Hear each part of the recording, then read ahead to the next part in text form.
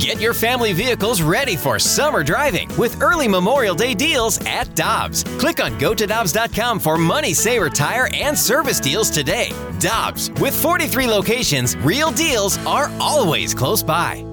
Another day is here, and you're ready for it. What to wear? Check. Breakfast, lunch, and dinner? Check. Planning for what's next and how to save for it? That's where Bank of America can help. For your financial to-dos, Bank of America has experts ready to help get you closer to your goals. Get started at one of our local financial centers or 24/7 in our mobile banking app. Find a location near you at bankofamerica.com/talktous. What would you like the power to do? Mobile banking requires downloading the app and is only available for select devices. Message and data rates may apply. Bank of America N.A., member FDIC. Jay Delsing is with us. Jay will have his show Sunday morning at 9 here on 101 ESPN. Good morning, Jay. How you doing? I am doing well, guys. Good morning. How we doing? Everything's good. Okay, we got a question to start things off. If somebody were to be planning a rehearsal dinner during the summertime, how would Wild Crush fit in those sorts of plans? Would that be something that you and the folks at Wild Crush would be receptive to, a rehearsal dinner? Oh, yeah, gosh. How are we doing with the Wild Crush plug right away? I love it. We were talking about it during the break. I'm sitting next to somebody who's getting married. Oh, my gosh, Alexa, you got to come on over. We've had 3 weddings there. We've had multiple rehearsal dinners and bridal showers and things like that. Our patio is just spectacular. You got to come over for a tour, and we'll tell you all about it. And we have wine. So we have wine on the tour. We have wine while you're sitting there. We can, we don't have coffee. I'm not a coffee guy like you guys are. So we don't have any coffee in the studio wine. Either, Jay. That's right. I love it. Well, that's awesome. Jay and Randy hooking it up, making it happen. I love it. Yeah, I'd love to come over and check it out. I've been on the hunt for something for our wedding. We're going to get married here in St. Louis, which I think was a shock to my entire family because I originally was going to plan to do it on the East Coast, but we're here in St. Louis. Why not try and make it happen here? So, yes, I'd love to come check out Wild Crush, Jay. Thank you. Of course, I'll text you. We'll get together after Thanksgiving or something. I love it. All right, Jay, we have spent a year. It was actually about this time last year that Phil Mickelson gave his interview to Alan Shipnuck, and all of this live controversy started. Here we are a year later, and it's still going on. And Rory McIlroy saying this week that Greg Norman needs to step down if there's ever going to be peace in golf. You know what, Randy? I mean, one of the things that's happened. Rory McIlroy has really stepped up as kind of I don't want to say the face because no one will be bigger than Tiger, but Rory has really come into his own, and he's 100% right. If we're going to try to figure this out, Greg Norman has got to go because Greg Norman is divisive, and if we're going to reunite this thing, and if somehow the fences are going to be mended, it's going to be without Greg because he's got a perpetual axe to grind, and it's really kind of shocking. Here's an Australian kid, great talent, obviously World Golf Hall of Famer, but why is he so pissed off at the PGA Tour? I just can't figure it out. He's made, millions and millions of dollars, and it gave him the platform to play, and it just seems so misguided to me. Do you believe that the LIV Tour, though, is sustainable? I mean, golf but louder? That doesn't really seem like something that this culture can embrace and have it be a long-term solution for entertainment and golf. No, I don't see it, not as it stands now. I mean, how long before the Saudis just lose interest? I mean, there's not a business plan in that I'm aware of, and I'm kind of in the weeds on this stuff. I got asked about the world golf ranking points, and I'm like, tell me who. So you have a 48-man field compared to a 156-man field for most PGA Tour events. Tell me anybody on the planet can name me the latter 24 of the 48 that are playing in these events, and they're 54 holes, and it's a shotgun start. I mean, guys, you just can't throw a bunch of, and they do have some good top-end players, no question about that. But you can't just throw something together, not meet the criteria that's set for world golf ranking points, and expect to get them just because you want them. That's exactly right. And the interesting thing, Jay, is you talk about those lower end players. A lot of those are 20, 21, 22-year-old guys that, at least from my viewpoint, they're giving up their opportunity to be golf stars by being on the LIV Tour. They are, Randy. They're taking the money, and they're taking it at a time where we don't know how this is going to play out in the next 5 years or so. Is there going to be some sort of reconciliation? Is there going to be some sort of sitting out period where you're going to get to have an opportunity to come back and play on the PGA Tour? I sure hope that there's some way to get the best players in the world together and playing more. But the Peter Jacobsen was talking to me a couple of weeks ago, and he said it's the perfect example of golf's Harlem Globetrotters. He goes, because we're not convinced that the payout is actually getting paid out to them because of the massive amounts of money they signed for. And so it's like a lot of talent, but the outcome is really, already been determined. It doesn't really matter. And you're also, guys, think about this. When you design a golf course, Randy, you know how a golf course on the back nine will kind of crescendo most of the time to the 18th hole, where you can kind of have some sort of drama and the tournament can play out. Well, you and I are playing in a LIV event, and you're putting to win the tournament, and you're on hole 3, and I'm on hole 14, and Alexa's, got an eagle putt, and she's on hole 7. How does that make any? I mean, it just doesn't make any sense to me. That's the thing, and the key word there is crescendo. Things have to be geared towards an exciting finish, and they can't be if you have it set up that way. If you're a spectator on the course, there's absolutely no way that it can be exciting for you, right? No, so how are you going to say that? I'm going to be texting you? Hey, Randy, you've got a 10-footer. You're like, oh, my gosh, I'm so into this. You're like, no, this doesn't make it.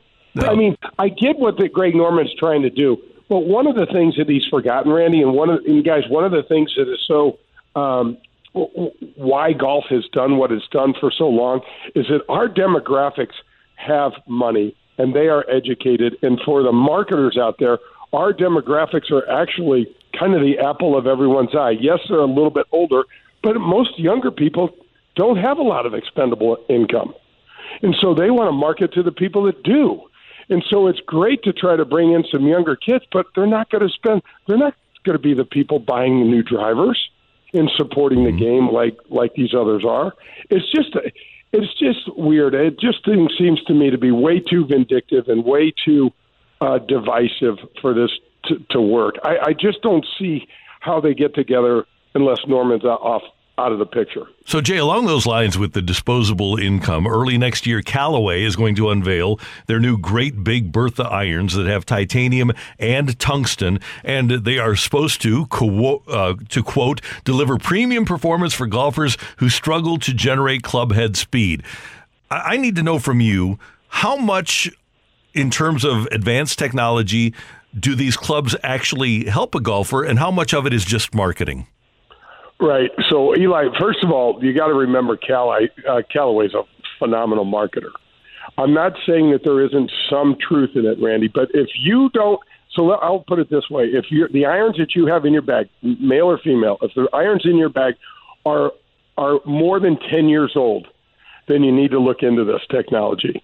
If you've got something like, Randy, what irons are you playing these days? I've got Big Bertha irons, and they're going to be 8 years old. Yeah, so I mean, I think you're in good shape. I think I need new ones, but that's me. Well, we can have that conversation. Joe, just have Joan call me. We'll get a Christmas present lined up for you at the end of the show. But what's interesting is that you come out and see guys that have a set of clubs that are 15 or 20 years old, and those were the old sweet spots, Randy, and not new shaft technology. That stuff really makes it hard because you don't have these newer irons have this corrective characteristics that you'll hit a ball on the heel or the toe and it'll actually go back towards the target instead of going away from it a lot of times, especially with the drivers. Because the drivers are, the driver heads are so big and the sweet spots are so big and the heel and toe shots all are now designed to go back towards the middle of the fairway. And back in the day, man, when you hit a bad shot with a wooden driver, it was like a broken bat in the ball field. it was like, this felt terrible, and your ball didn't go anywhere. Oh, man. Randy, I think you're gearing up for some new clubs for a beautiful Christmas present. I can see the wheels turning They right sure now are. as I'm sitting here watching you. We need some video. We need some video here.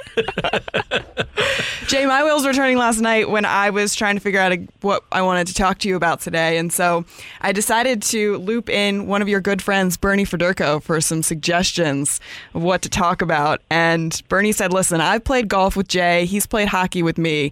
So I'm curious as to how accurate this statement is, Jay. Bernie said, I'm a better golfer than he is a hockey player. Is that true?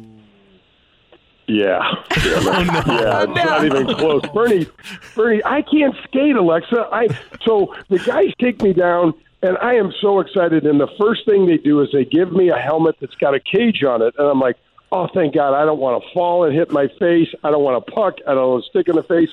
In the first 5 minutes, Kelly Chase shoots a puck from the point. It hits somebody's stick and hits what it broke in my nose, 100%. And I am so relieved, you guys, because I could barely stand up. But when it hits the mask, your helmet, it made like a little bell ringing sort of noise. I look around and every one of these guys is laying on the ice laughing at me. They're laughing at me, and I'm like, what's wrong with you people? Who wants a broken nose? They're like, you are such a baby. I'm like, no. I don't want a broken nose. And I was, you know what they called me? They called me Carl Wallenda when I was skating because I used my stick as a balancing pole. I couldn't skate at all. I was awful. That Terrible. is so funny. That's beautiful. I love that. Follow up to that, though, Jay, is Bernie wants to know who your best caddy was. Oh, it had to be him. I never had many Hall of Fame guys. We had so much fun. I can remember one time saying, Bernie, what do you think? You know, we've got the wind doing this, and we have this, and I want to do this. And he said, I have no idea. Just you do whatever you think. He started laughing. They really cut some of the tension. He's like, gosh, I have no idea. I didn't realize you were thinking about all that much stuff. And I'm like, yeah, well, we have all these conditions going on. We had so much fun, and he was and you know what's funny about Bernie? I brought out my small bag the first time that he caddied for me. The second time, he's like, I want the big one. I'm like, no, you don't. He's like, oh, yeah, I want the big one. And so he actually carried 18 holes one time with my tour bag. Wow. He's tough. Yeah. That's good. There's a lot there. That's great. It's Bernie I know. Hey, Jay, before we let you go, you have the show on Sunday morning. What do we got coming up? We've got Jimmy Williams Jr. on the show. He was a young man I met when he was 10 years old who needed a heart transplant down at Cardinal Glennon. Yep. And this is how cool, and Alexa, this is what an unbelievable human being Bernie is. I go out to meet Jimmy and his dad for lunch, and the Blues had just won the Stanley Cup. I go by Bernie's house, pick up his Stanley Cup ring so I can show this young man, and maybe we can have some fun with it. Guys, we are sitting at lunch, and Jimmy Jr.'s got the ring on, and he and I are cutting up and acting like fools, and his dad gets the call for the heart. Wow. I was standing, oh my gosh, you guys, even saying that to this day just still gives me chills. It was an unbelievable experience for me, and this young kid is doing well. He's an author. He just wrote a book, #1 seller on Amazon book list. He does stuff with Matt Holliday and the Homers for Health at Cardinal Glennon. This 13-year-old kid is a rock star, and it was a pleasure to get to have him on the show. And last time I was around Jimmy, he was nationally ranked. Is that still the case? He was. I don't know. I was talking to him about his book and everything. I should have, Randy, because he finished third. He had 16% heart capacity and 101 degree temperature heat down in Orlando when he was 10 and finished third. And was throwing up, and I mean, this kid he just was gutting it out. It's a neat story. Jay, a couple of years ago, I was playing in the Cardinal Glennon golf tournament, and Jimmy was the long drive hitter on one of the par fives. So you know they have long drive guys or women on a hole. Jimmy was our long drive guy, and he was fantastic, hitting it right down the middle. Yeah, that's a great family and a fun story. And I mean, it just makes you count your blessings. I mean, when you start thinking about some of the first world problems we worry about all day long, and then that comes along, it really helps you pull your head out. Looking forward to that, Jay, and have a happy Thanksgiving.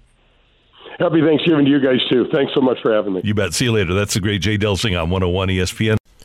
Hi, this is Chris Howard, host of Plugged In with Chris Howard. The College Football Playoff Committee made their decision on Sunday, and as much as I loathe the idea of Ohio State losing their way into the College Football Playoff, I 100% agree with OSU making it in over Bama. Nick Saban citing some hypothetical point spreads to prove his point that the Tide deserve a spot in the College Football Playoffs holds little substance when you consider Bama's best win is over Texas. No, the committee got it right. TCU had a great season with far more ranked wins than Bama and didn't deserve to lose their spot after playing a surging Kansas State in a championship game. And Ohio State, while not playing some of their best ball later in the season, was still 12-0 until they came face-to-face with my Wolverines.